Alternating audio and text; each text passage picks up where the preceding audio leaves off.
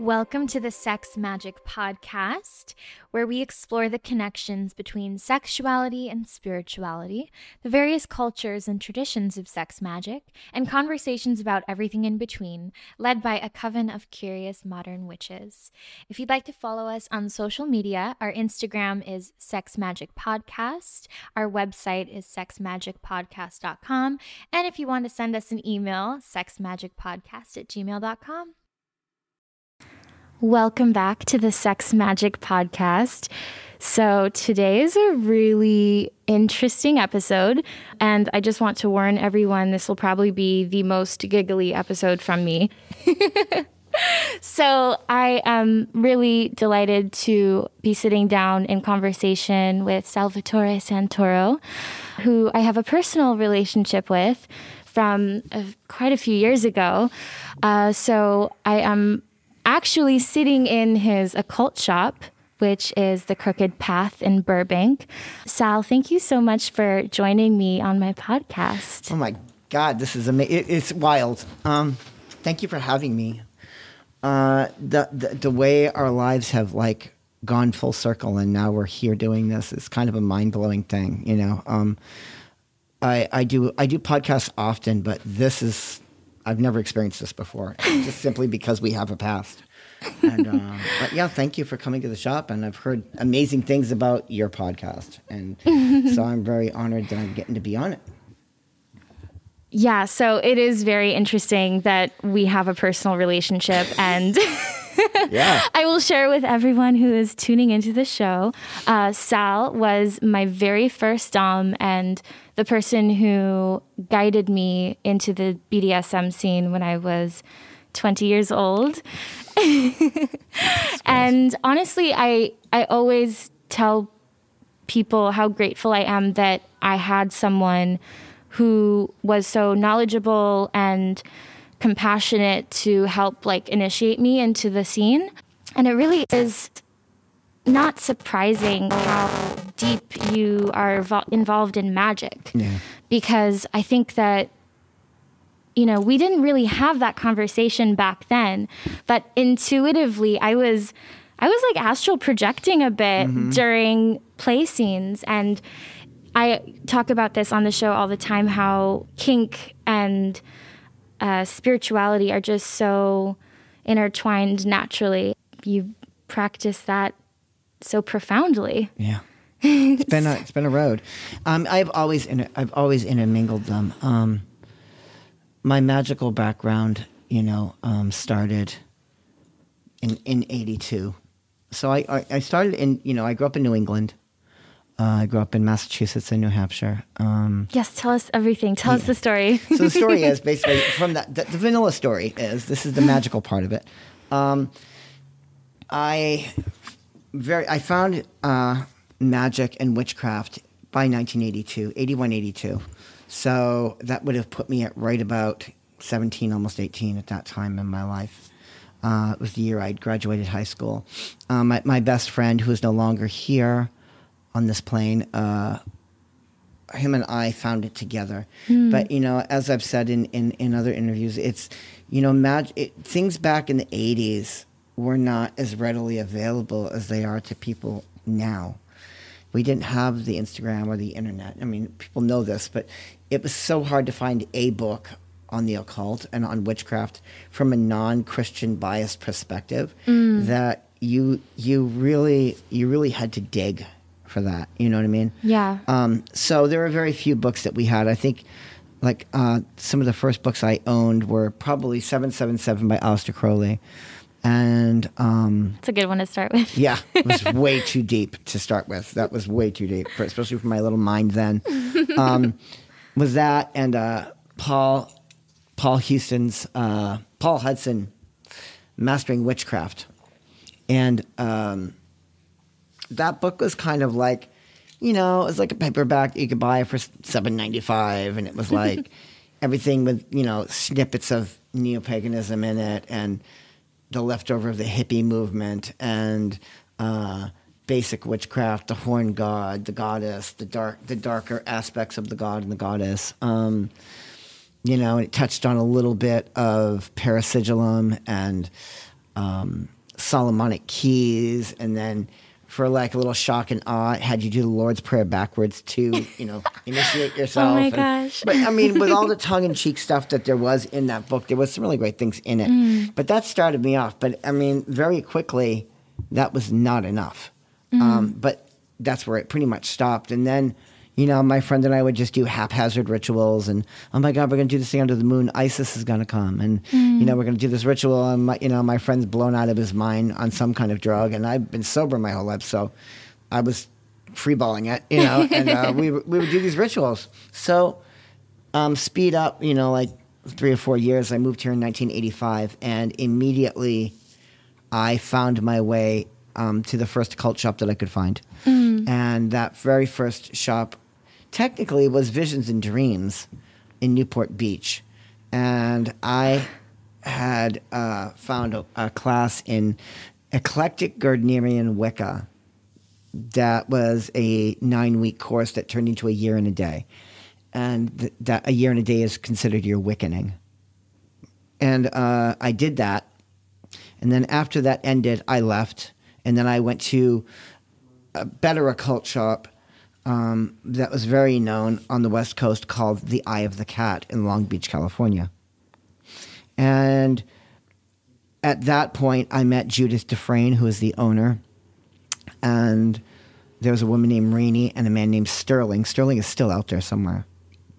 But I did another year and a day with them. Only this time I was baptized traditionally into the craft on the floor in the back of Eye of the Cat. So after that segment of my life moved on, and I went through my time with them, I joined the Golden Dawn. Now, the Golden Dawn was originally, it was the original esoteric order. It basically was a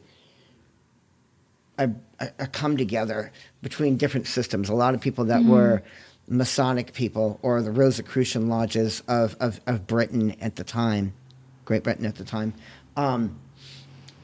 There were these esoteric schools, but there was none that was dedicated 100% to magic, to performing magic, ritual magic.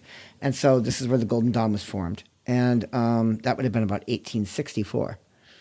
And so that went through a lot of different changes, and it almost broke up and then came back. It spawned off really important occultists by the likes of Aleister Crowley, Israel Regardie, MacGregor Mathers, A.E. Waite, Edgar Cayce.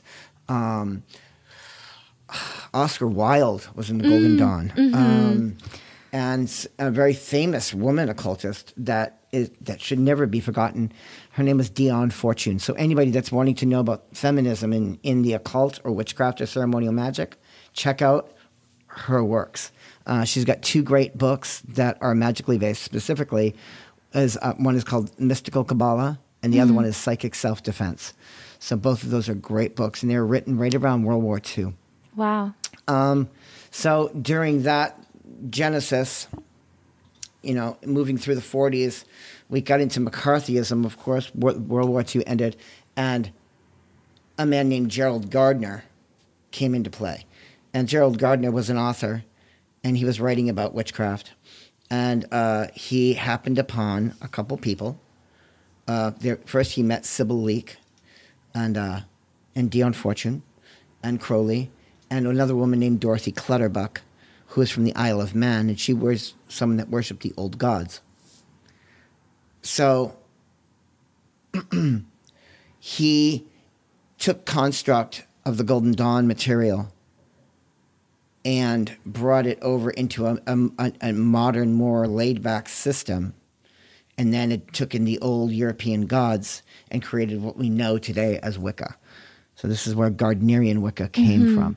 So that's the systems that I have backgrounds in. By the mid-'90s, I'd left the Golden Dawn, and I ended up working at Panpipes in Hollywood with a great crew of people. Fairuza Balk, the actress, was the owner of it when I worked there, and we were both students of a man named George Derby, who was my mentor through the 90s. And I left there by 96. And then I went to another cult shop called Raven's Flight. Raven's Flight was very known in the Valley, but it was more witchcraft based. And from there, Raven's Flight broke down by about 2001, and the high priest of the group at Raven's Flight, of which I was a part, way down on the totem pole, he went and got people together, and he opened the Green Man. So that would be Griffin. And Griffin was someone that I learned from as well. He was an amazing man. And him and Raven were really influential on me at that time in my life. And sped up to now, I've just worked in multiple different systems. And for the last 3 years, the Crooked Path has really taken a prominent seat in witchcraft it has. in the Los Angeles area. And people are learning, that you know, there's all these buzzwords and axioms and like what you have to be or what is and what isn't. And I have made it my mission statement is to let everybody know that witchcraft is alive and available to everyone, and that you don't have to be hereditary. You don't have to be a woman. You could be any gender. You could be multi-gendered. It doesn't matter. It's not binary. It's a straight up just a choice that you make. And then, people come to the store now and they're learning a lot about planetary magic, witchcraft, spellcraft. I teach a 10-week course in witchcraft myself, and then a 10-week course in ceremonial magic. So that's what I've been doing, as of late. And now You've been busy. And I've got my own show. I've got Betwixt the Shadows with an amazing co-host named Renee Watt, who is one of the tarot readers here at the shop. And she has a really great following because she's a great astrologer as well. So that's where I've been. And then, lo and behold, Leah comes back into my life. So here we are. Yes, here we are. Sped that up. Sorry, I know I was deviating, but I always come you back just to the end. gave like a brief history of the occult of the 20th century Yeah. and the Los Angeles scene as well. Yeah. And, it's so interesting. No one has brought up the Order of the Golden Dawn or So Crowley or... Crowley. It's holy, like Crowley. Crowley? Oh, gosh. How embarrassing, you guys. Everybody does that because that actually comes Crowley. from well, you're a little young for this, but Ozzy Osbourne did a song called Mr. Crowley, and it was very big in the 80s, but he was saying it wrong. So whenever you say Crowley, think of holy. Crowley. Crowley. Crowley's holy. That's who that was. So Crowley, I'm surprised because this is a really important thing, and which springs us right into this podcast. I'm sorry, I'm slipping in the interview. I'm not working. Hey, I'm the guest. I'm super down to switch. I don't know if you know I do that now. Yeah. Wow. It is really important, I think, to learn about the history where all of these concepts come from. Yeah. Because, yes, we can go back to the roots of, ancient Egypt and Greek mythology and the influences of those times, but we also have to remember the more recent histories and how important it is to honor these traditions and respect them and also make them our own. Like, I know that a lot of people kind of have certain opinions about the Instagram witchcraft, more internet witchcraft kind of community, but I think it's a really beautiful thing that it is so accessible now. Like these concepts that were behind closed doors and there were so many gatekeepers, now it's just available and accessible as long as we go forward seeking with an open mind and a critical eye as well. Yes, that's super important. That's one of the main things I discuss here. Being an old person in this world, and looking what I had to get through to be a seeker of the light, so to speak, to get to the place that I needed to go. Sure, it would have been a lot easier with Instagram and Facebook and the media that you guys have in your hands today, that I'm now trying to utilize myself, which is why I got my first Instagram account, so I can kind of set some of the things straight. I'm trying to help people learn as much as I can. One of my main things that I tell people is there's no rush. You want to learn and take in as much information as possible. This is really important magically because there's a word that is become almost abused.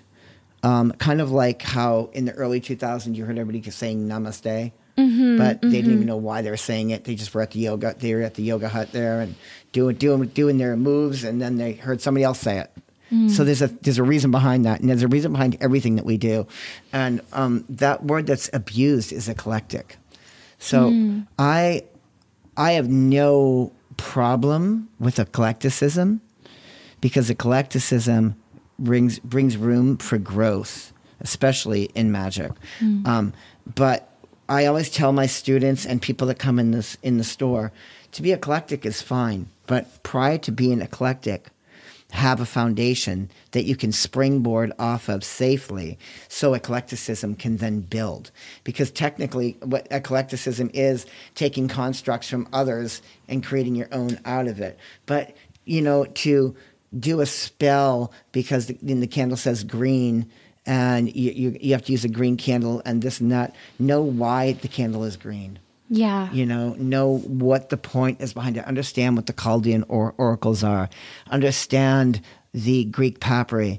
Understand Kabbalah. Basic tree of life knowledge is really important. You don't have to get a thesis in it, but just open up a book and read it. And once you start getting the foundation, all your magic will start manifesting. And that is another thing is witchcraft and spellcraft doesn't always have to be a spiritual movement. It's a great thing that it's spiritual, and it's great to have a spirituality that you can call your own. But sometimes magic is just the art of causing change in conformity with your will. And that is a direct quote from Crowley. It's like, to a much lesser degree, when you want to get into the next room but the door is closed, you're manipulating the door to get to the other side. This is what we do with magic. Manipulation is not a dirty word. It's a word that's misunderstood, because manipulation magically doesn't have to be negative coercement in any way. It's just about bending things to get to where you need to go. And then people will bring up things like karmic law, good, bad, left, right, up, down, black, white. These things are all constructs. Yeah. And nobody, me or any of us, have the right to decide what one's construct is and what one's karmic will is or law is. If that's what they believe in, then that's good. But don't go into something fearing like this threefold rule. Yeah. Because that's just something a man made up. You know what I mean? So this is where I start, I start teaching, some of the theories on those aspects of it all. A great magician, modern magician, said in the book that there is no black or white magician or witch. There's no black or white magic. It's just the witch or magician doing the work. And if they're stepping up and they're doing something that one might from the outside look at and go, ooh, that doesn't look good. Now you're calling judgment on something that you shouldn't be. Yeah. Because everybody's doing something, and if they can rationalize and they can sleep at night and close their mind off and not have that worry, then it worked for them. Yeah. So yeah. I don't mean to rant, but this is why we're here. Yeah, I think it's important to me.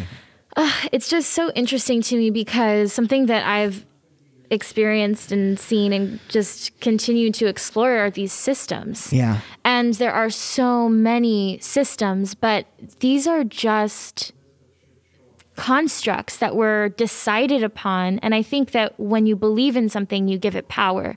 Sure. So all of these ideals and all of these tools to conjure or to manifest or to what have you, like, we have to remember that these were created by groups of people, and that if it resonates with us, then it resonates with us.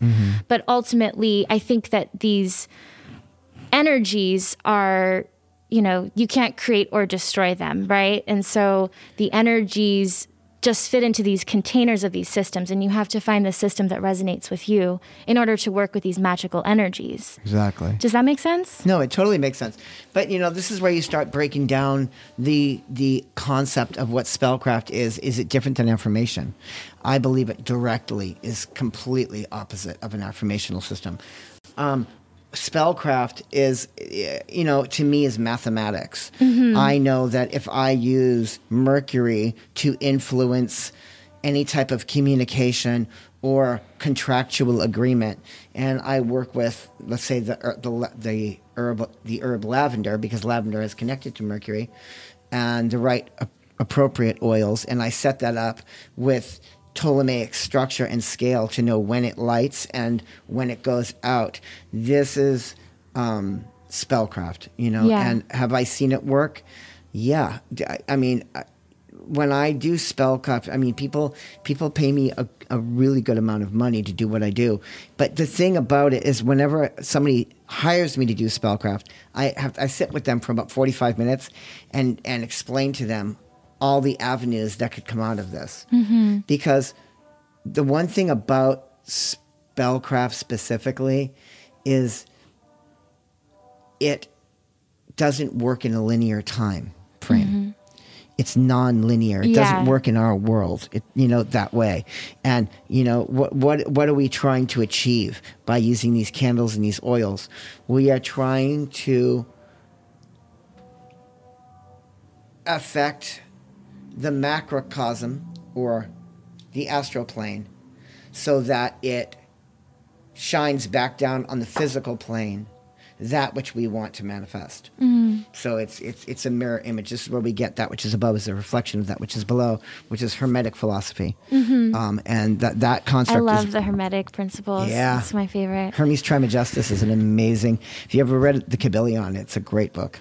It's so funny because I was raised Jewish, right? That's so when I went through the whole program, I was like, okay, but like, when do we get to Kabbalah? I wanted... You're a girl. I was desperate. I was like, I even did the confirmation class. I was like, okay, so when do we start talking about the Kabbalah? And they were like, what? Yeah. And I kept seeking it. And honestly, it hasn't been until this past year that I have found the correlation between Kabbalah and like the ceremonial magic Order of the Golden Dawn. Yeah, it's based all of in it. It's all Hebrew, and I can read Hebrew, and I used to speak it fluently. And I'm just really. Oh, when I did was not know that. when I was a kid. I can't anymore, but I had to learn it in the Golden Dawn, so I had to learn the Hebrew alphabet. And I know the Hebrew alphabet, and I'm just I used ready to to learn it with the go. alphabet song. That's how I learned it. Really? Oh my God, we could sing it together. I mean, I'll keep going. Oh my but God! Whoa, Yeah, that's so funny. But it's just it's so important. cool because it's like, all of these energies are available to us, and it's the path. Like that was maybe it wasn't the time for me to find it. And now I think I'm at a mature place where I'm really ready to dig deep into certain things that I probably wasn't ready for when I was 21, 22. Sure. And I think like anyone who's listening that might be overwhelmed with all of these new words or concepts, like it's okay to have your path be at a different pace than someone else's, and that you have your whole life to explore and to expand and to experience. And, this knowledge isn't going anywhere. It's actually just intensifying with all the content available to us at our fingertips, which is beautiful. And just, having like a really deep reverence to that. And, just knowing how difficult it was to find a book, and thinking about our ancestors of the past who, women weren't allowed to study Kabbalah. No, they were not until men over 40. And like just thinking about my lineage and how beautiful and empowering it is.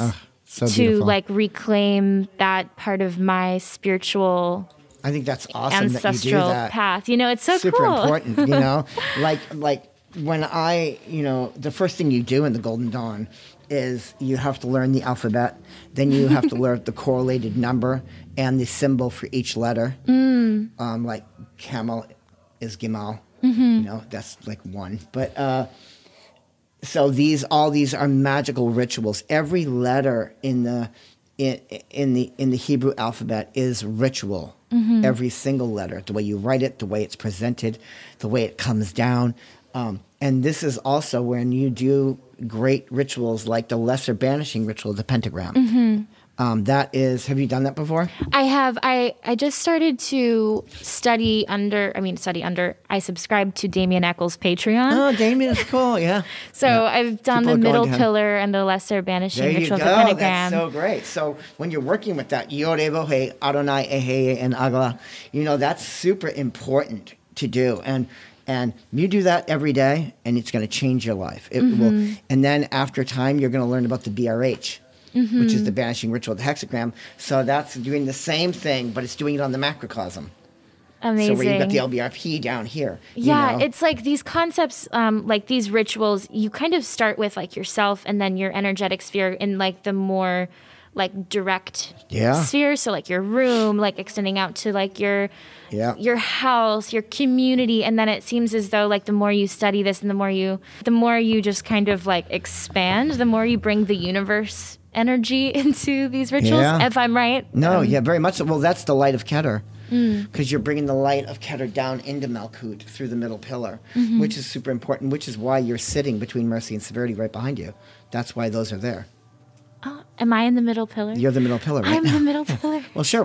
That's where we all should be, right? Yeah. Theoretically, esoterically speaking, we should always be the middle pillar, because severity is the archetypal feminine, mercy is the archetypal masculine, and each of the Sephirah down the sides are different aspects of our ego and our self and our id. The lower self is what, and sometimes they can be too heavy on one side and not on the other. And this is where you've got to keep those things in check. But to be perfect, one would be in the middle. So the light of Keter comes straight down from Ein Sofer through, down in through Tiferet and into Malkut. And that's super important, especially bypassing Yesod, because witchcraft is going from Malkut to Yesod and then back down. So when you look at traditional witchcraft or neo-paganism or Wicca, we were talking about Gardner connecting with the Golden Dawn. So think about what a witch does. They cut a circle and they erect a cone of power. The cone at its tip connects to the moon. That is the microcosm, because you're going Malkut, Yesod, boom, boom, boom, boom. It's not going past it. Yeah. That's high magic. This is where we get our terms from, and the whole witch's hat is that cone. That's why that was there. And that's why when you cut the circle, it locks into place to where you cut it. And that is all the satiation. So witchcraft is satiating need. It gets you the new car, the job, the lover, the house, whatever object, whatever you need to get through your life in the microcosm, that's witchcraft. But when you start working with your God aspect, or in the Golden Dawn we call that the Holy Guardian Angel, that is the light of Keter. That's your God aspect, or goddess aspect. It's actually genderless, because it's the middle pillar. Wow. Yeah, I love Kabbalah. And I've been doing it I've been studying Kabbalah since, 91? And I know that much. Yeah. Yeah, I mean, it's been a long road. And I know a good amount, but all of a sudden your guests can't see it right now because we're on audio only, but when you look at the tree, if you put it sideways, now you're splitting it into 4 worlds. So there's 4 different realms of the tree. Okay? And these realms are different aspects of manifestation. Yeah. And we work in Briatic scale. In the scales of Bria, which is why this our is colors. the tree of life. Yes. For anyone who does not know that. And it's so interesting to me. I was very into Norse mythology and Norse magic the past couple of years, and Yggdrasil is the tree of life. Yeah. all of these concepts are just so connected, and it's just really beautiful to just see these correlations between these paths. Well, they say that Kabbalah actually comes from the East. They actually think it came from India originally. You know? And, Yeah, that makes sense. it does. There's so much going on. That's why a lot of people confuse it for chakras, which Yeah. completely is a different construct. But Yeah. yeah. I love it. And this is why we have the 22 pathways. So the 22 pathways are the pathways that go from one orb to the next. So essentially, for those people out there that don't understand what we're talking about, there's 10 orbs. Those are called the Sephiroth. Each Sephiroth is connected by a pathway. And you move through the pathways within your psyche to work with different aspects of the self. Now, there's 22 of those pathways. And what those 22 pathways directly correlate to are the 22 major arcana on the tarot. Wow. That's where they say that this is one of the theories on the birth of the tarot, because we don't know where it came from. We just know that originally in 1300 was about when it came out. But there's no actual date. But each major arcana card falls on one of the paths on the tree, you know, and like Gimal is crossing the abyss, which is between Chokmah and Bina. Chokmah is the gray sphere, Bina is the black, and if you went underneath the path that crosses it a little bit, there's a sphere that is not negative, but it's not seen, called Da'at. And that is the other Sephiroth. That's Kliplothic, so it's the other side. Some people don't really work in that realm, but when you look at the High Priestess running down the middle pillar, she's going to be crossing that abyss, which is another part of your psyche. You know. Yeah, and the High Priestess. Yeah. We see those certain goddesses, or the symbology of specific goddesses that are, you know, the ones who stand in the liminal space, connecting like Hecate, Persephone, connecting the underworld with the physical realm and the astral realm and all of that. It's so beautiful, right? It's just it's the more you read about Kabbalah, you realize there's so much more you need to know. Like, yeah, it's so hard. That's why if anybody really wants to understand it, check out Dion Fortune's Mystical Kabbalah. Definitely. It's a phenomenal book, from a female perspective especially.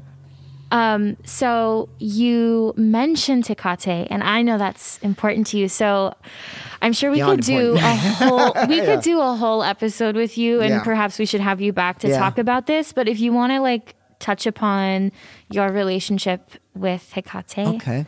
Hecate didn't come to me until 2016. Prior to this, with all my studies, I never had a deity. I never had connection with deity, specifically like from any pantheon. Being a bit more esoteric and working with Godhead, which is, again, no gender. It's just that space or aspect of self. You know, that's what I worked with.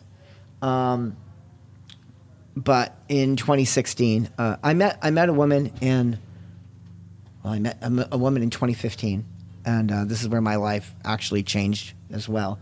And this is prior to 2015. That was right around when we were together doing our thing in 2013. 13, yeah.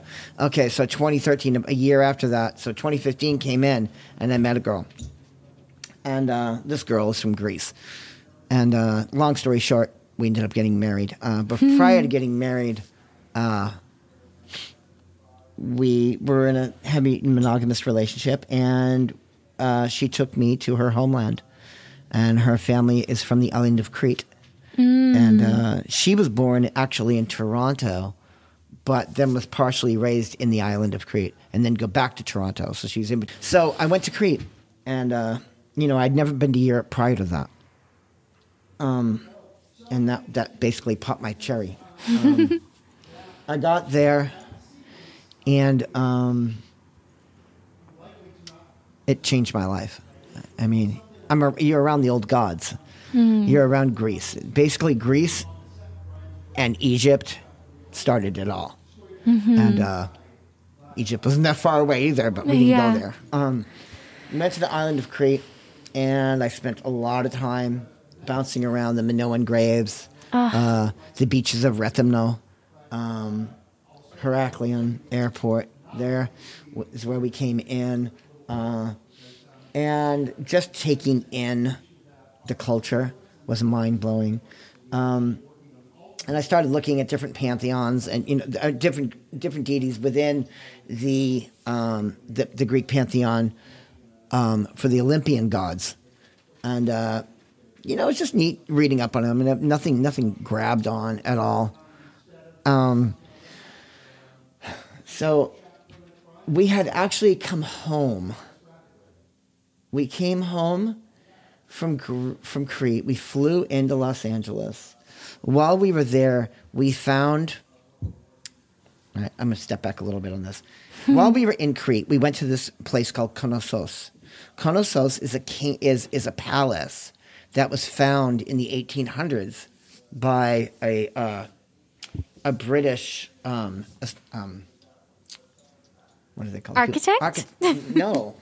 Archaeologist. Thank you, architect. Takes two. Yes, I'm so sorry. I'm going ahead of myself. So he discovered Knossos. So we went there because it was not far from her parents' home. And as we were walking, you have to understand that in one evening, Knossos was wiped clean off the earth. So this is pre-Greek culture, okay?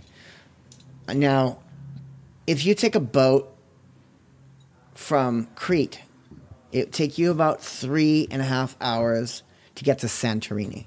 Santorini is a small island, and off its shore is an active volcano. It sits there right on the crest of the water like it's a mini island. That's how it surfaces. And back then... At one point, Santorini, the Santorini volcano erupted. Now it threw, they say it was 300 meter tidal wave from Santorini into Crete. And when it did, it basically decimated the entire Minoan culture. And this was Knossos. Wow. So now this is... I can't even tell you the date because I don't remember the actual date of when this happened. But it was very long ago. Again, pre-Greek culture, okay? Because Crete was its own. It wasn't part of the islands of Greece at one point. So speed it up now. We go to this place and we're walking. And as we're walking, we're kicking in the ground. And still to this day, about the Knossos palatial area is probably about 45 minutes from the coastline driving. So it's in the island. So we get there, and you can still move dirt with your foot and pull seashells out of the ground from that wave that crashed. And when it hit, people didn't know what to do, so they all just they hid as much as they could, and they had these large olive oil casks that are 6 feet high and about 4 feet in diameter, and they would, 2 or 3 at a time, would get in these. Of course, they died, Oh, no. And so now we're walking, and we're collecting stones, and we're collecting all this stuff. I get all this stuff, make it through customs, make it home, and I put it all in this little clay pot that I got. I'm like, I'm going to put this on the altar at the house, And we get through our jet lag, and my wife and I decide we're going to get on a Ouija board, which we don't usually do. I'm not a big fan of them. I'm too practical for that kind of stuff. But she liked them, so we went for it. And we started talking to Helios, who is the sun god. It's a great person to have a conversation with. Well, great opener. And then he said to us, you need to bring those back. You need to bring this back. We didn't know what he was talking about. And Wow. so we were freaking out. And then I think it was something to the effect of, she says that you need to get those back. And we still weren't knowing what was going on. So it ended. I dumped everything out. And all those seashells and stones, amongst them were all the terracotta jar pieces that the people were hiding in. We took home. Oh. So that was their final resting place. And we freaked. So I immediately took a ball of wax and I put it on top of this thing to seal it. Yeah. The next night, the ball was about the size of a baseball. The mouth of the jar was about the size of a silver dollar. And put it on it. The next day we went in there, it was completely gone. What? It was completely gone. And so we did all this ritual. Turns out she was Hecate. That was how it first came. That night, I started getting these feelings for her and thinking about her all through that day. I went to bed. Again, it's like, 22 hours later, right? Mm-hmm. At about 3 o'clock in the morning, I woke up from a dead sleep, and our bed, our bed is the eastern. The head of the board of the bed is the eastern wall, and I am on the right side of it. Mm-hmm. And you can see it; they can't. But so I'm sitting there. I'm laying there in sleep, and all of a sudden I wake up at 3 o'clock in the morning, and then out of nowhere, this black mass was at the edge of the bed and then tilted and looking at me, and there was nothing in it but black. And it sat there for what felt like 7 minutes, maybe. Wow. And I woke my wife up, and I'm like, she's here. She's here. And then she's like, what are you talking about? I'm like, Hecate is over the bed. And we both froze. The next morning we woke up. She just came into my life. At that night, I started worshiping her, started reading on her. About 8 months later, she's like, you have work to do. 8 months later, the Crooked Path was born. Wow. About 8 months later. And at that time, I dedicated my life to her through the Temple of Hecate, International Coven. They're, Covenant of Hecate. So Sarita de Est is involved in that group, and I started reading her work. Then we started doing the Rite of Sacred Fires, and then I did a full-on commitment, and I've been with her ever since. Wow. And our entire store and life at this point, my daily life is Hecate. When you come to the store, there's torches on the wall. Mm-hmm. Those torches are obviously hers. When you walk in, there's statuary everywhere. The majority of it you can't buy because it belongs to me. But there's a temple to her here. People come up and they just use the temple and then go home. It's become a source for Hecate. And I most recently, for the last about 7 months, 8 months maybe, I've been working with Jason Miller, and he has a course called The Sorcery of Hecate, and that absolutely ramped it up even more to where I do nightly rituals every night before I go to bed, and when I get up in the morning I have my own rituals. So it's straight up like religion to me at this point. Wow. And and I work through her, and I work in a mandala with her every day of my life. And I ended that course with Jason, and now I'm in a second series within it. Wow. So it's just growing, and now I'm the elder of a Hecatean coven that is partially traditional witchcraft and partially ceremonial magic based. Mm-hmm. And I baptized my members, got them all in, and then took one of the students who really shone, made her the high priestess. Now I take orders from her, and she's we have a triad of elders essentially plus her, and then we have covenanters underneath, and we have a full manifesto, bylaws, and my whole life is Hecate. So sorry. I know that was a Oh long, my but gosh. that's basically. Don't ever apologize. I asked the question. Yeah. It's just inspiring to witness someone living in devotion to a deity in such like a serious way. Yeah, I'm serious. Like as serious I was about the world I was from when you met me. You know, BDSM was my religion. It was my philosophy in life. And, not to segue into that, but. Oh, I was just about to. Oh, no, well, I just give you the hook. So, yeah. We laugh. And I get it. Yeah, no, I think that like it's, I was actually talking to one of my friends before, like I came over here actually on Sunday. We were like hiking and talking about the difference between your store, The Crooked Path, and other shops in Los Angeles I won't mention.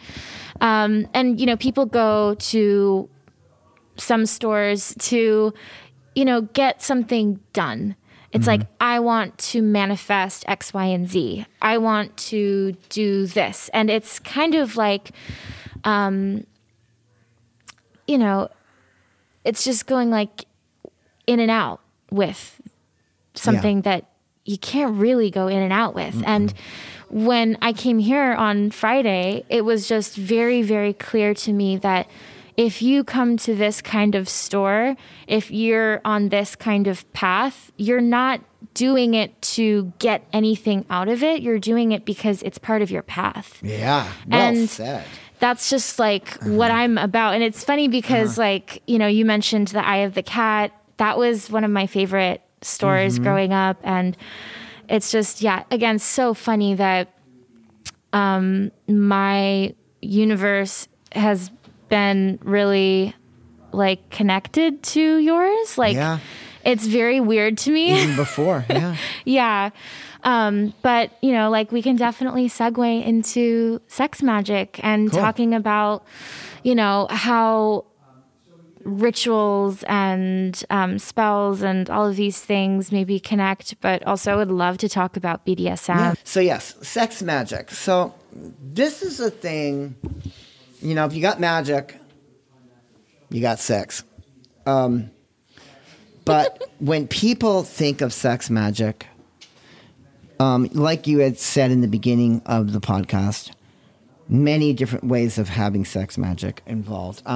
But when you talk about sex magic to a ritual magician or to a person that has a background in ceremonial magic and this kind of structure, it's not at all the way people see it as being. Sex is used as a component for ritual magic to cause change with will. Now, I explained to you the basics on how the astral plane works and how we want to cause the reflection to bring the manifestation to the physical realm. So instead of using candles and herbs and oils, one can also use sexuality. But the thing about it is, it's kind of almost like the opposite of what you'd think would be sex magic, because when one has sex magic in the sense that I'm discussing it, it's not about orgasm or togetherness. It's actually about refraining from it. That is the main focus of the magician or magicians when having a sex magic ritual, because we use sex magic. You know what? This is so going to be the best way to explain it. This is the best way to explain this is also how I used to explain subspace theory in my classes I would teach at DomCon, or what subspace really is. It's subconscious space, not submissive space. And when we use floggers and we're flogging the person, what are we doing? First off, we're creating an energy exchange. Second of all, it's really not about the dom. It's about the submissive that's allowing you to do this to them. That's first and foremost. Second of all, it's to get them to a place within their subconscious mind so they can deal with things that they want to deal with, whether it be manifestation or dealing with something that they've had buried for many years. So that connected to sex magic. So imagine the mind, imagine a drawing of a human head, okay? And inside the brain area of the human head, in the first quarter, we draw a line down, okay? So right down over, like, to where the eye would begin, okay? Mm-hmm. Imagine everything in the front of that is our conscious mind. Mm-hmm. We eat, we sleep, we drink, we shit, we piss, we fuck, and we die. This is what we do with that part of our mind. Mm-hmm. Okay? The magician or witch, their goal by using sex magic is, now imagine that line that you drew on that, pretend like that's the wall inside of the mind. Now imagine a classic old school camera with an aperture. Mm-hmm. Okay, it's the shutter system. The lens moves, right? Mm-hmm. So the magician's job is to allow the aperture to open on the wall of the subconscious, so we can push in that which we want, mm-hmm. and then have it come back around out into the conscious mind to cause the manifestation. Mm-hmm. Okay, so this is what you're doing with an orgasm or a lack thereof. When you feel like you're going to pop or you're going to come from an orgasm in sex magic, you back way off.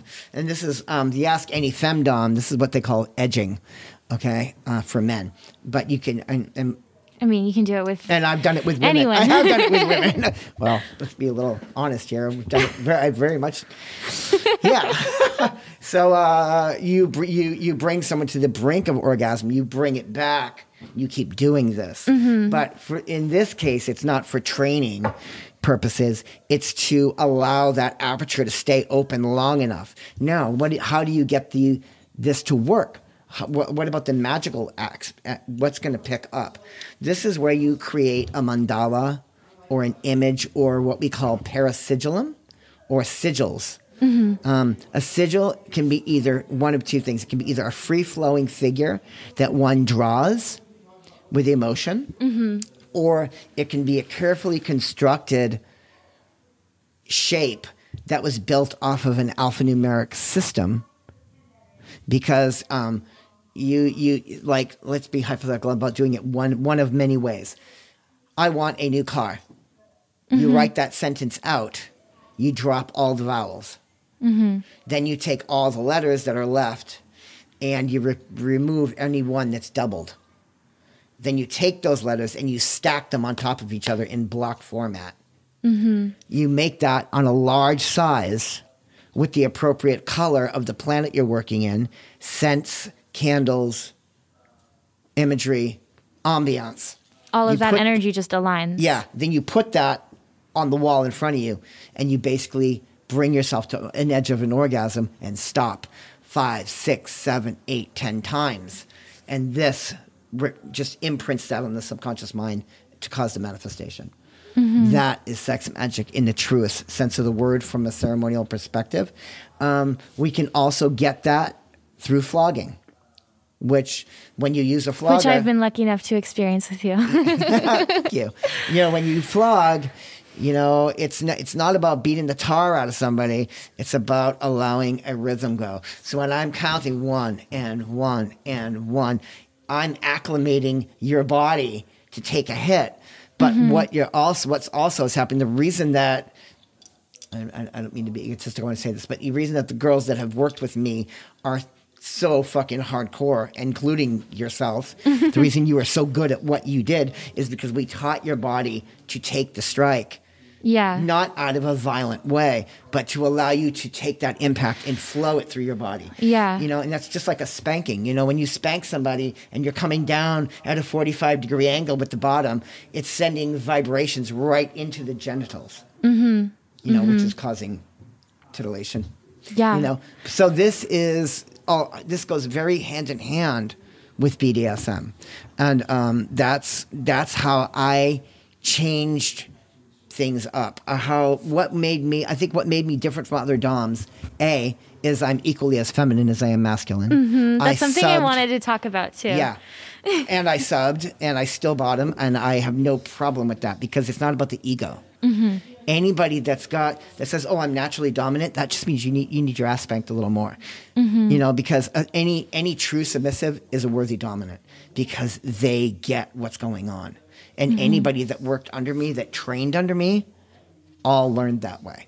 And that's why I've made amazing femdoms and male doms as well. I've taught some great people out there from that perspective. Yeah, it's so interesting because there are just so many different elements to kink and to like some of the things that like I experienced with you that I see in other spiritual practices as well. Like something that I talked about in I did an episode about spanking and spirituality and the connections.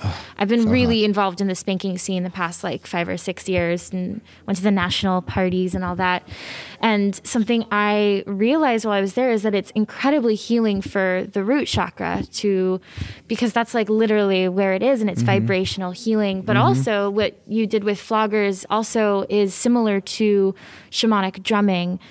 Or, just these shamanic patterns that help shift your brain waves literally to a state of transcendence. Mm-hmm. It literally shifts the state of consciousness. And that's like something that I am so endlessly curious about is just how spirituality, sexuality, and BDSM all come together in this meeting place of states of shifted consciousness. Mm-hmm. And I think like that's such a huge part of magic, and they're all magical in their own ways because of that.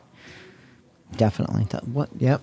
And these are all really important factors in what we do, and it does all go together. I mean, everything that I did in training a submissive, it was all magical work. I mean, a lot of guys. I don't mean to put my gender on the block, but they deserve it sometimes, most of the time. And I wasn't the most perfect man. I've done a lot of fuck ups. I fucked up with you at times. I'm a human being. I have my own egos and my own problems. And, I mean, by no means am I innocent of all that. But, that's part of the learning is claiming those things because it teaches you to be the better person. But also, I wasn't trying to play with these people just to get them into bed. Yeah. You know that.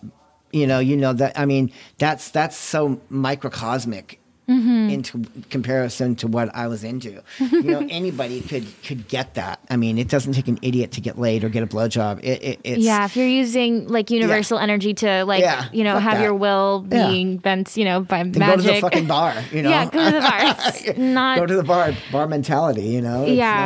Yeah. It's not slap and tickle. This is a style of life.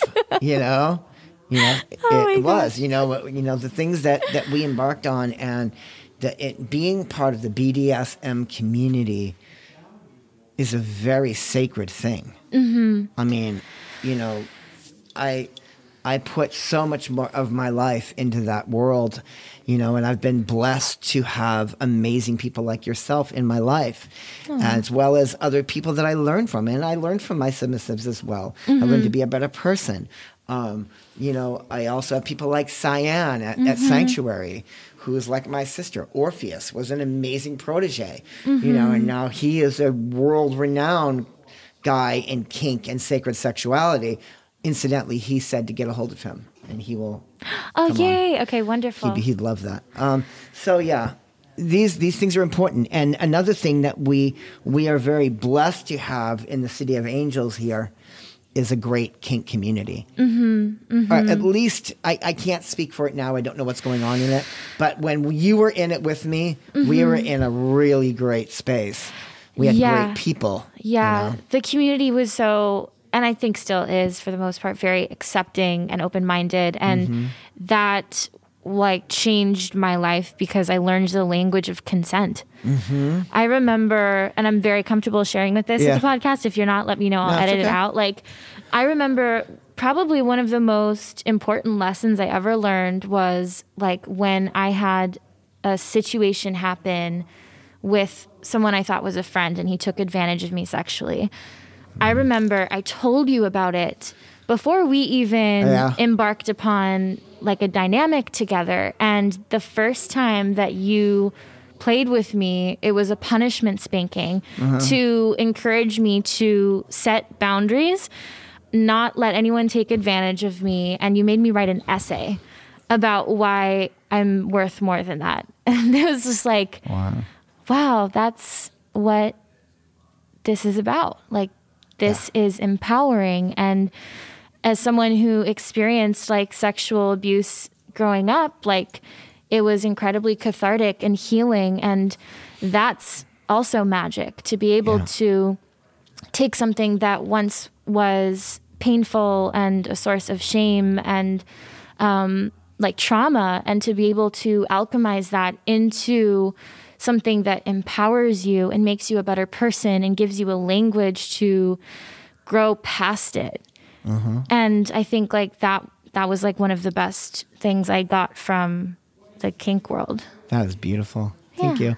And that, and outside of the kink world, what you just said, this is why, and I don't mean to get socio-political right now, but this is why we will be victorious in this country again, because we are learning from our hurt that we've just gone through. And now it's time to heal and move forward.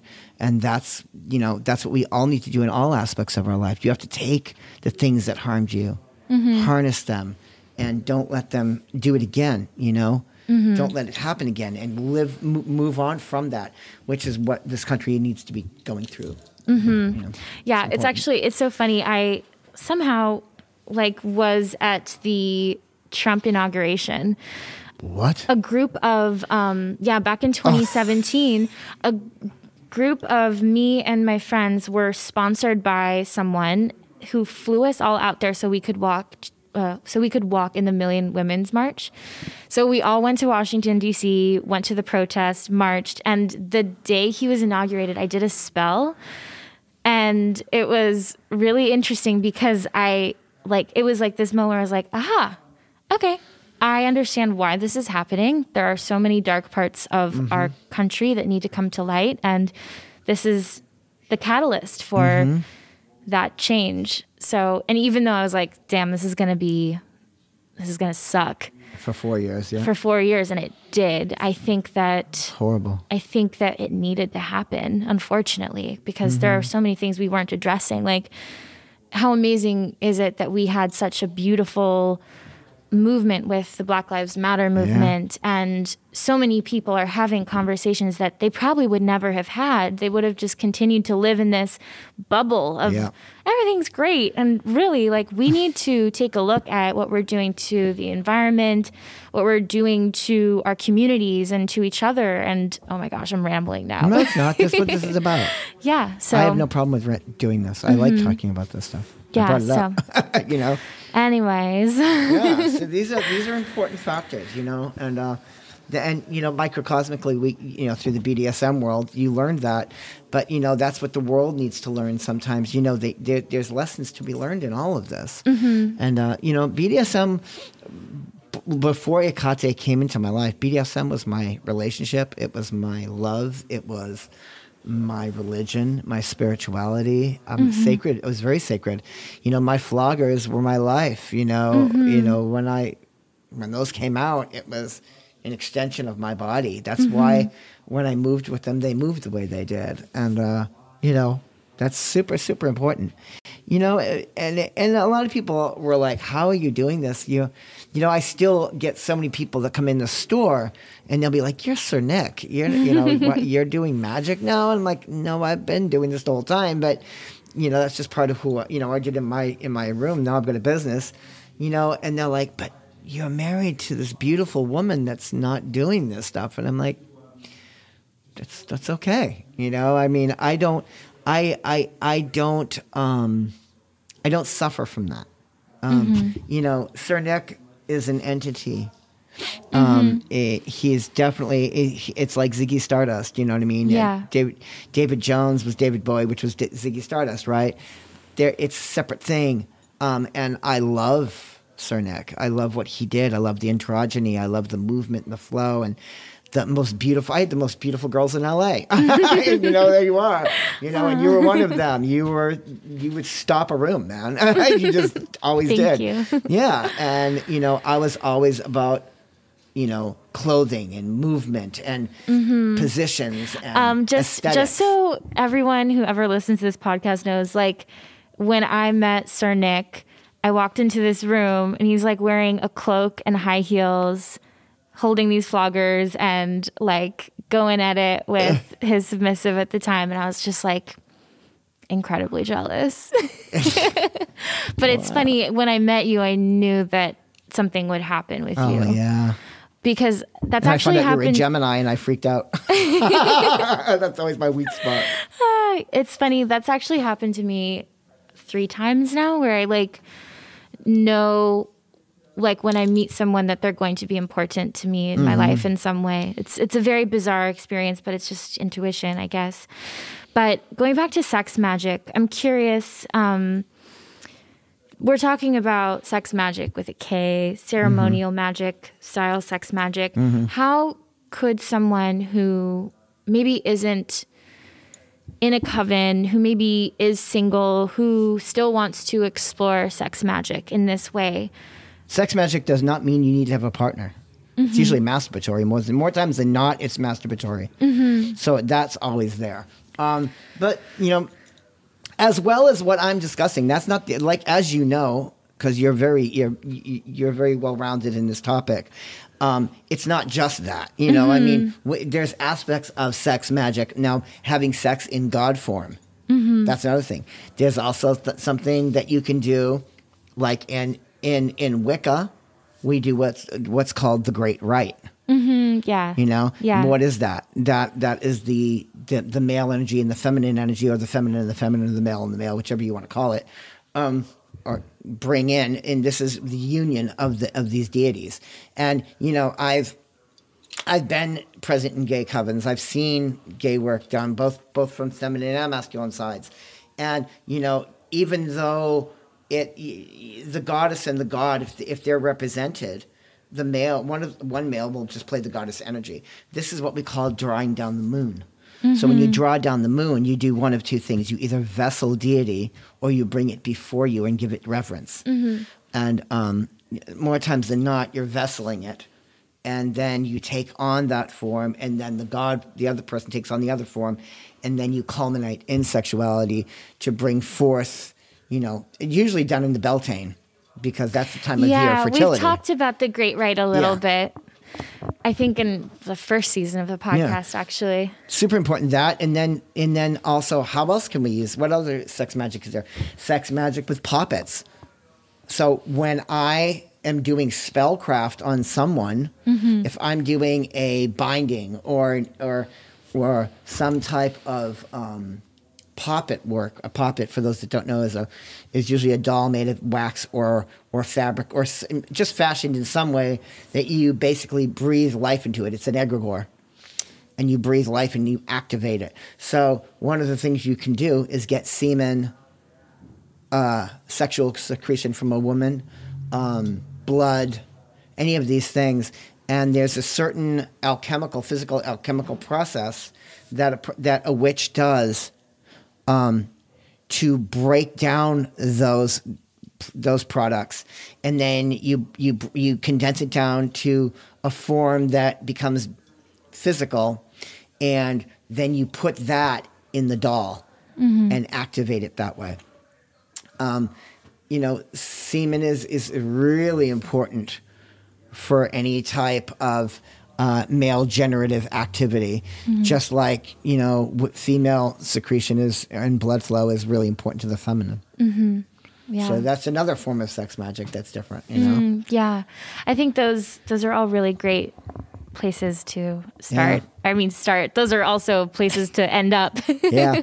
Well, making poppets is one of my favorite things to do. I make them all the time. I just spent $300 on a mold that makes them for me, because egregores are so super important. When I find that I make, in the last 6 months, I've made probably 5, and they're about 10 inches long by about 3 inches wide by about 3 inches deep.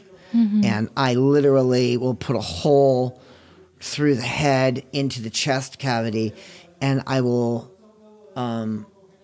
light mullein on fire, let it smoke, breathe it into a straw, and then blow it into the lungs to activate the life. This is it's not unlike where in Hebrew mysticism they have the golem.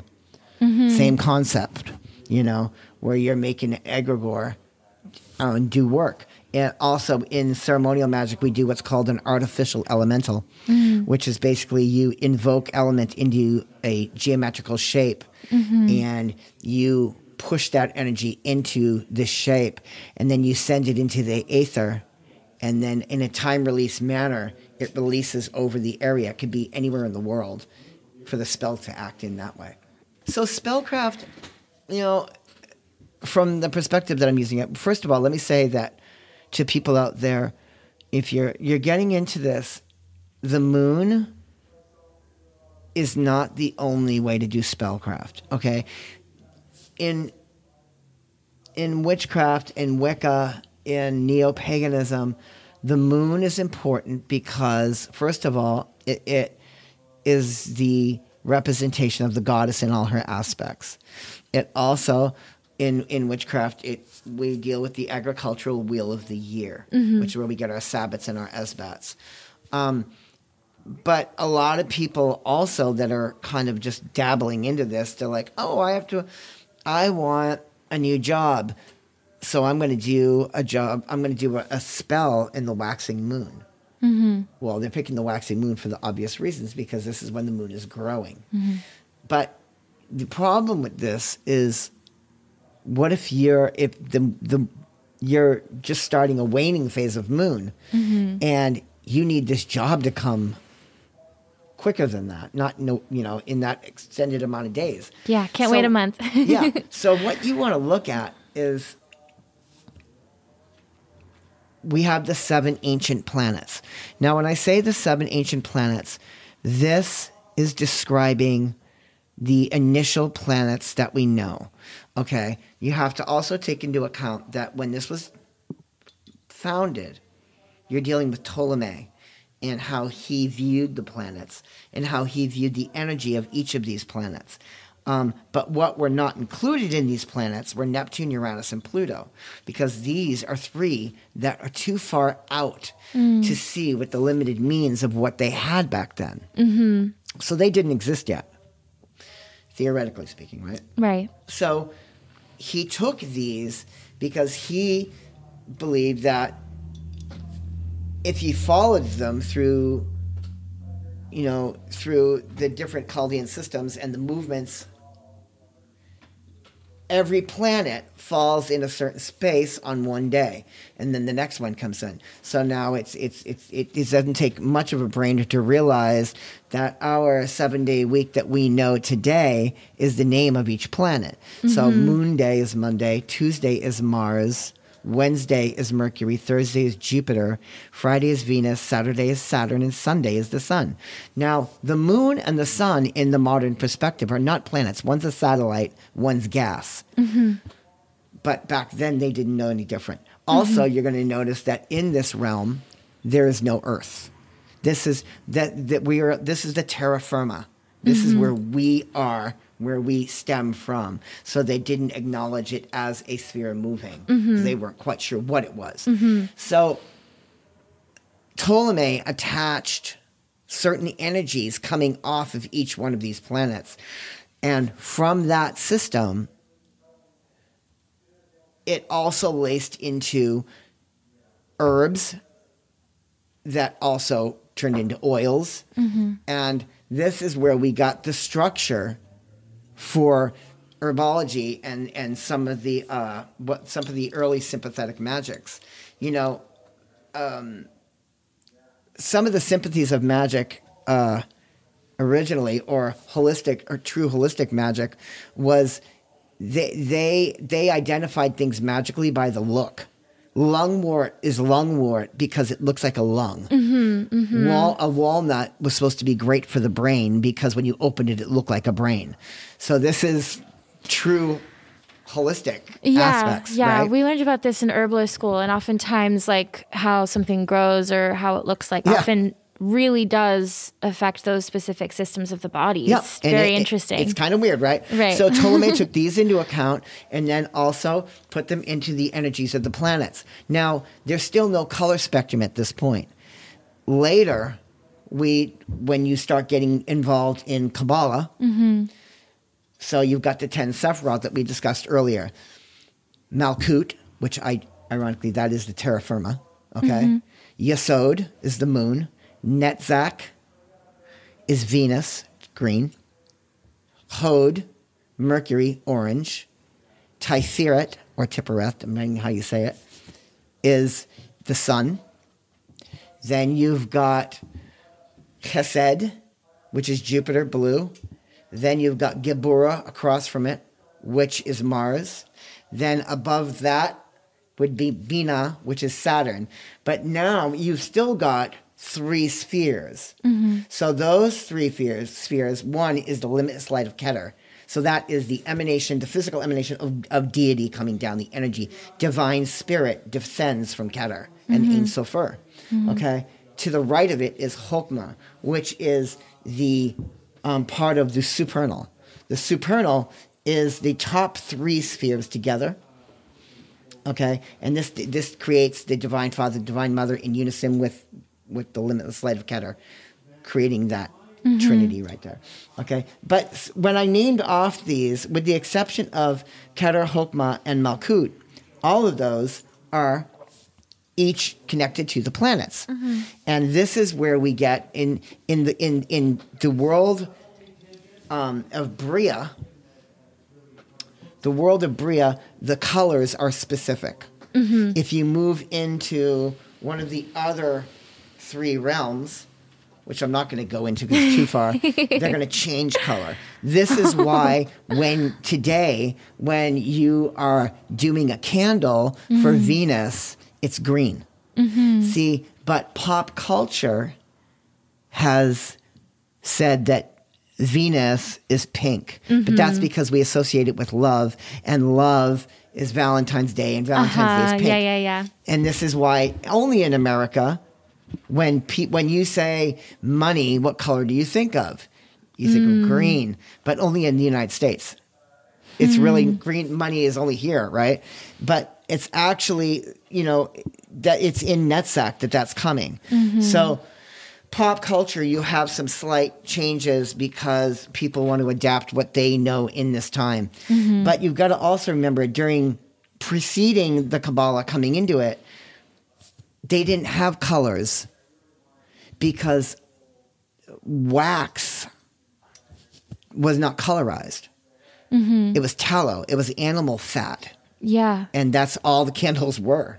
So they couldn't inject color into them until way later in history. Yeah.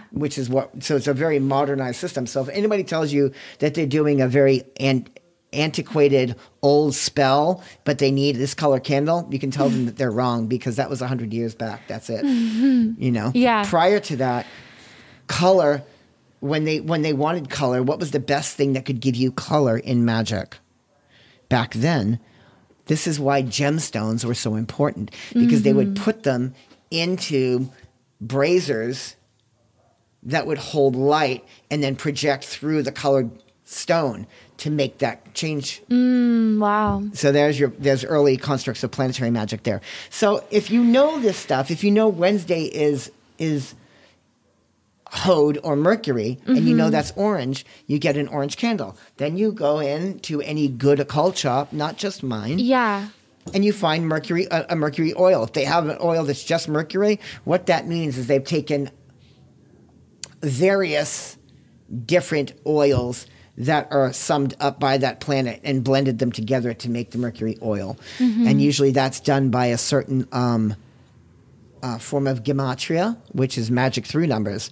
So you're using every planet has a totality and a numerical sum. Both one is medieval, one is Kabbalistic, depending on the system you're using. And when you take that, this is the amount that you need. So in this case, the Kabbalistic orientation of Mercury would be 5. So you'd use 5 oils that are of mercury in a blend to create that action. Wow. I feel like this is a language that you have to learn, but once you understand the language, then you can like write poetry. You can. But if somebody comes in the store, when you come in, you will see my prices are incredibly low. The majority of herbs that we sell are by the ounce, and they're usually anywhere between $1.90 an ounce and $6 an ounce at the most. Some of them are more, but it's very rare. Okay, so you can get a half ounce of herb for $5, or you can get it blended by me, all ready to go for another $5, right? So when you walk in, you're like, I don't know how to do this, but I want to learn. If you spend 25 minutes with me, you're going to walk out of here being a witch. Yeah. Because I'm going to teach you here, get this, and this. And then I tell them, because now in the modern time, we have applications on our phone that further this by giving us more time. So you've got the 7 days in the week, but like I was explaining to you earlier, how you don't want to wait for the phase of moon. Well, maybe you want to do that Mercury working, but it's Thursday afternoon. So within every day is a planet, right? Yeah. With every hour. A new opportunity to tap into some energy to work with your will. Yeah. So you can totally work like usually at the sunrise of every day. That's the planet in question. And then through the day, you'll have 3 times to hit one of the other planets that you need, because they all circulate 3 times. But just every day that changes. So you'll come up, bring the candle up to me, buy what you need, and then I will look up and tell you, okay, go home, write a petition, light the candle at this exact time. And that's basic spellcraft. Oof. It's so empowering, and I don't know, it's just like once you have that knowledge, then you're really able to transcend. You can and cause change with will. Yeah. And it's important that, I also, I talked about this 2 nights ago with Silver Lake Priestess, because her podcast is primarily for the goddess in all women. And it's beautiful, and I'm all about the power of women. I have been, even though I've been a male dom, that's also another part of me that was like, I was into women's power, even, you can find that, So I was the first male guest that she had on her show ever. Wow. And we discussed that, so, one of the problems is in modern times is everybody wants to put something in a box and label it as what it is. And I belong in this box, and you're in that box, and this box together, we're here, but not over there. And this is my own view, and I, you can disagree with anything I say, it's your right. But my view of witchcraft is this. Witchcraft is a non-binary term. Agreed. Historically, a majority of women were slaughtered with no avail. There was no reasoning behind it. It was misogynistic, prick, bastard men doing shitty things, typical bullshit that men have always done. They've taken advantage of these women and moved them out, because really, when you got rid of all these women, or majority of the women that were slaughtered in witchcraft, especially in Massachusetts, where I'm from, that was only about land rights.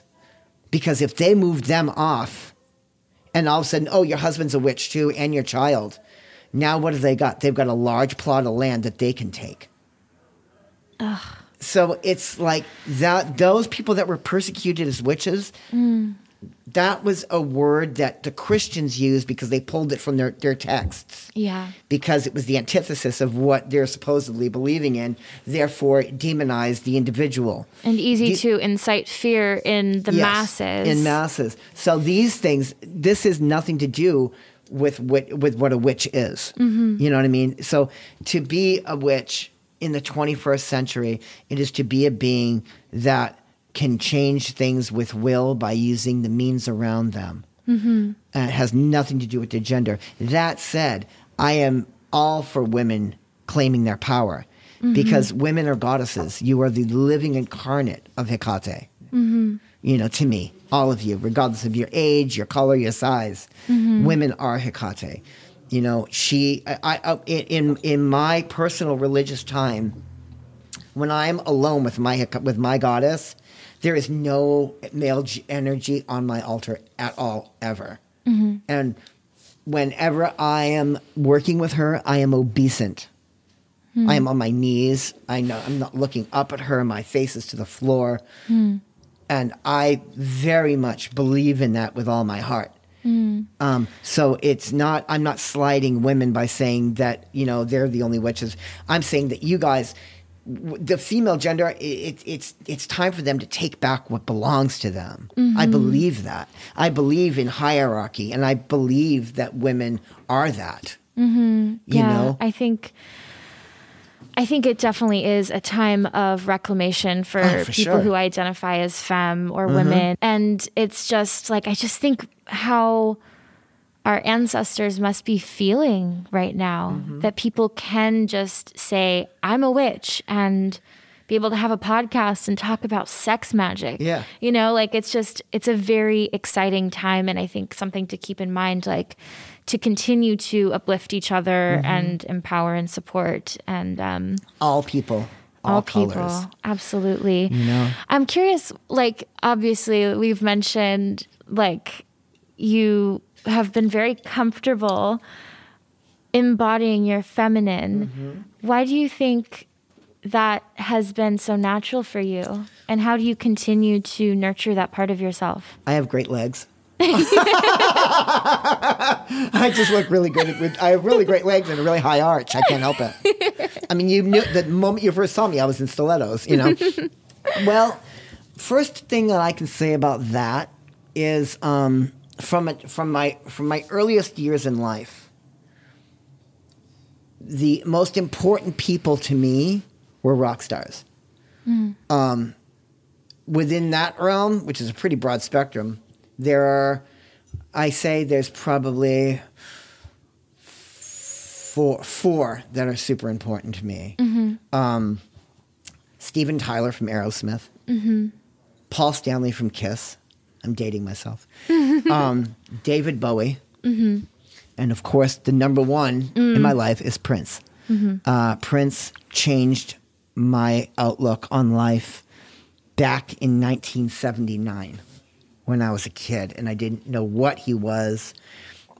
I saw a picture of him on my sister's wall, and I said, "Who's that?" And she's like, "It could be your older brother," because he was very, his skin tone matched mine a little bit. He was very androgynous. He was in a thong in a shower. Oh my goodness! And he was soaking wet, and he had this amazing body. And right next to him was a crucifix. And he was just looking up at it. It was really funny. And I was just like, that. She's like, that's Prince. And from that moment on, and I'd see this guy back then, pre-Purple Rain by many years. He came out in leg warmers, stiletto heel boots, and a trench coat with a thong. That was Prince. And I knew right away, he's making me think about what he is.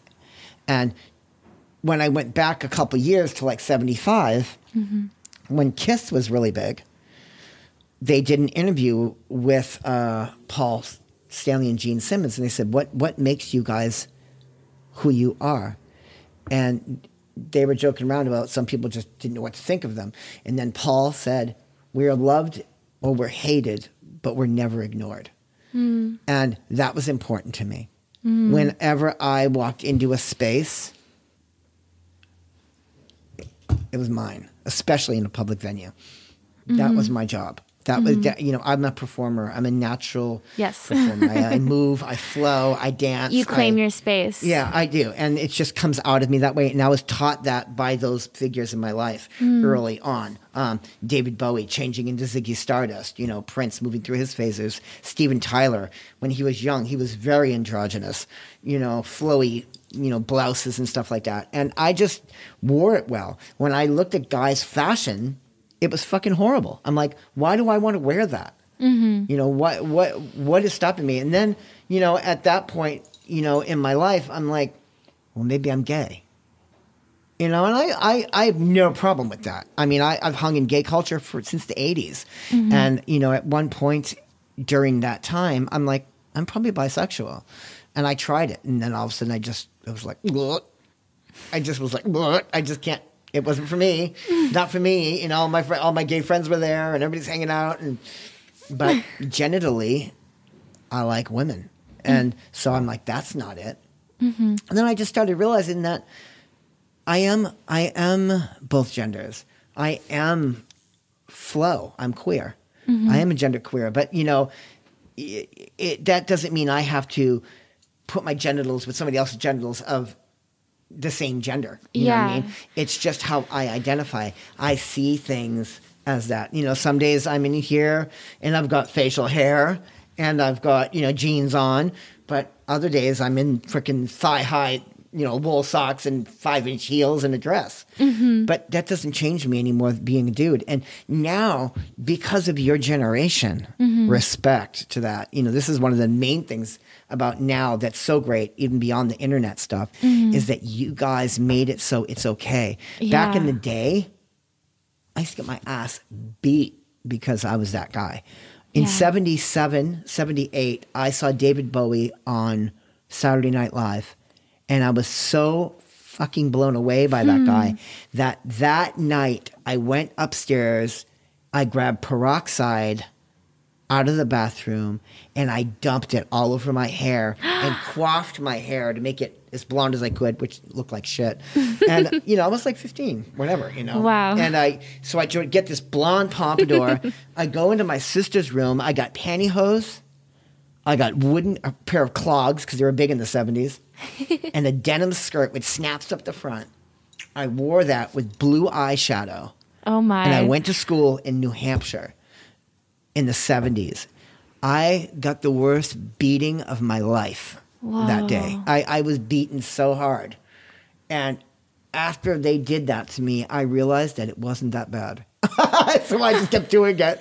And it was from that point on, I knew that's what I wanted. You know, you can't, and I think now I've taken it to a point where I'm trying to get a point across to people. You never know who the fuck you're sitting across from just because they've got an outfit on. Yeah. You know, I mean, again, I'm not trying to be egotistical and say this, respectfully so, but the guys that picked on me, for every girl they've ever been with, I've had 10. I've had amazing, beautiful women my whole life, and it works. So now when I was in Starbucks the other day, and I'm still a little weird about it. I was in Starbucks picking up coffee for the morning, and I came in, and there was this guy that was here. He was about 31 years old, shaved head, Armenian descent, good looking, broad, very yoked. And he wanted me to help him make a candle. And of course, I'm moving around, and I'm like, yeah, it's my store. I can do what I want to do. But it's still, you're going to have that shadow in your mind going, this guy think I'm a fucking weirdo. And he's looking at me like I'm doing. And then he said to me, he's like, I have so much respect for you walking around in that outfit. He's like, you wear that and you wear it well. And he's like, you own that shit. He's like, because you're as much a man as I am, and it shows, and it looks badass. And I'm like, wow. And that's because of now. That's because of your generation. You've made it so people can be like, fuck it, man. I'm going to wear this. Yeah. You know, I am so grateful to live in this time. Oof. Oh God, yeah. I thank you, and I thank everybody in the world that has made it easy for people that were the kid I was back then in the 70s getting beat up. Those kids that are that way now, they can claim it. Yeah.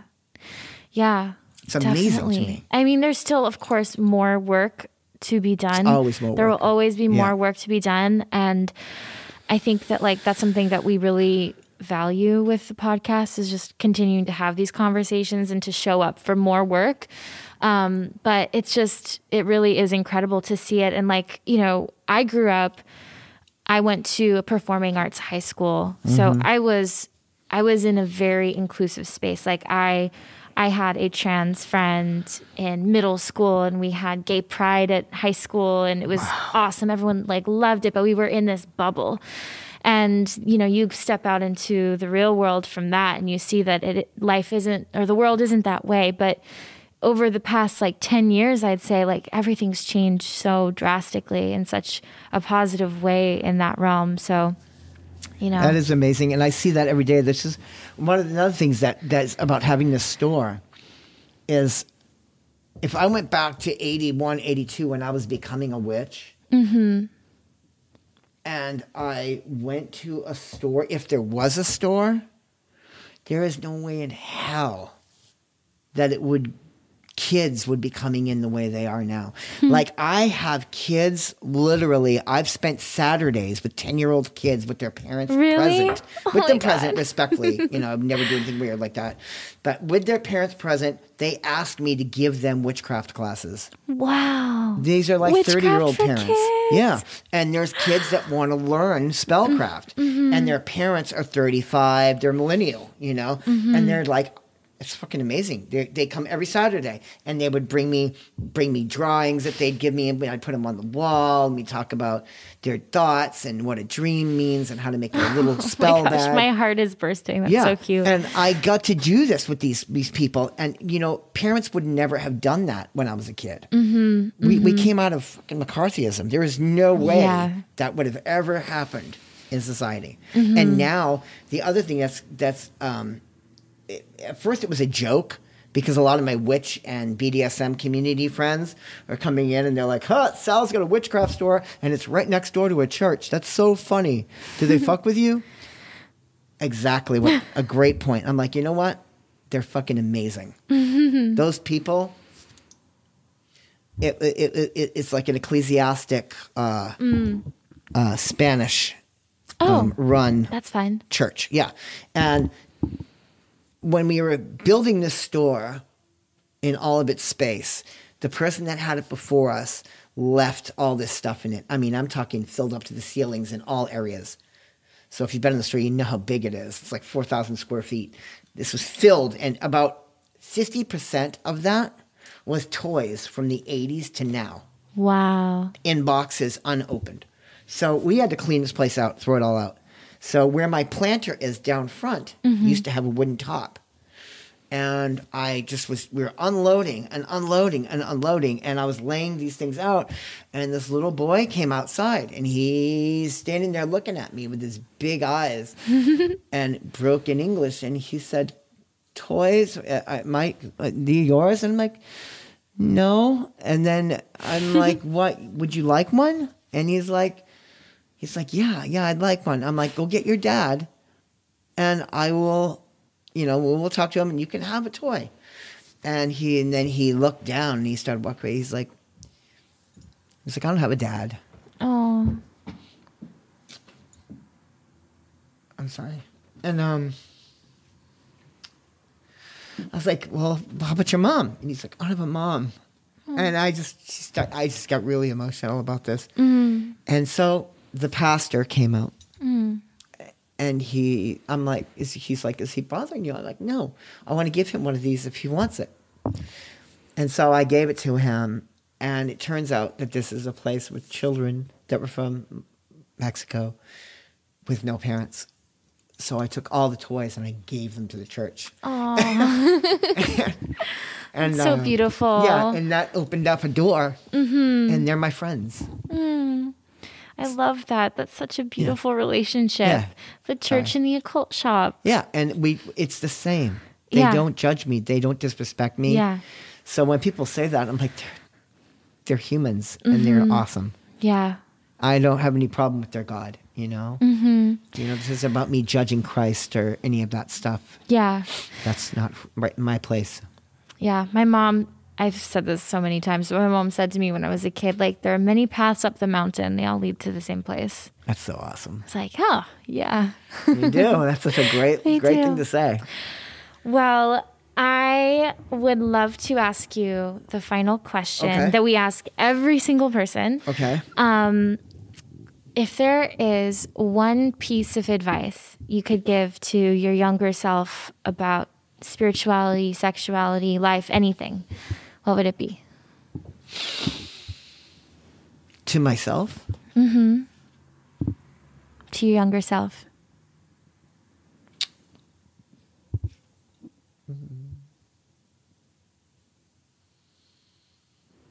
I'm sorry. You can take your time. It's not esoteric, really. It's anything.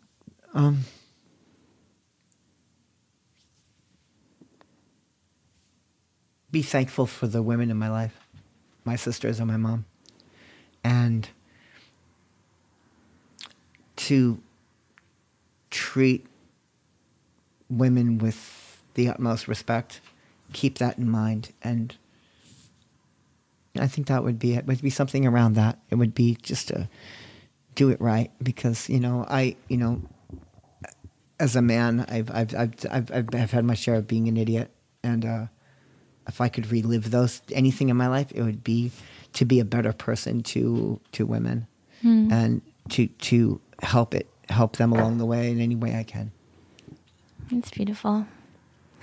Well, thank you so much for having this conversation with me. This is really intense. This is really good. A really cathartic, great connection, and it's amazing to see the woman that you've become. You're amazing. You Definitely were amazing a grown then. up now. Isn't that weird? Yeah, you were amazing then. It just makes me sound like a creepy old dude. But I really like those. Okay, but yeah, I knew back then you were amazing. The acting and just the way you presented yourself. You always had this modicum of respect of the self, and I love that about you. You're such a beautiful, powerful woman, and Aww. I just want you to go further with everything you do. Thank you. And thank you so much for having me.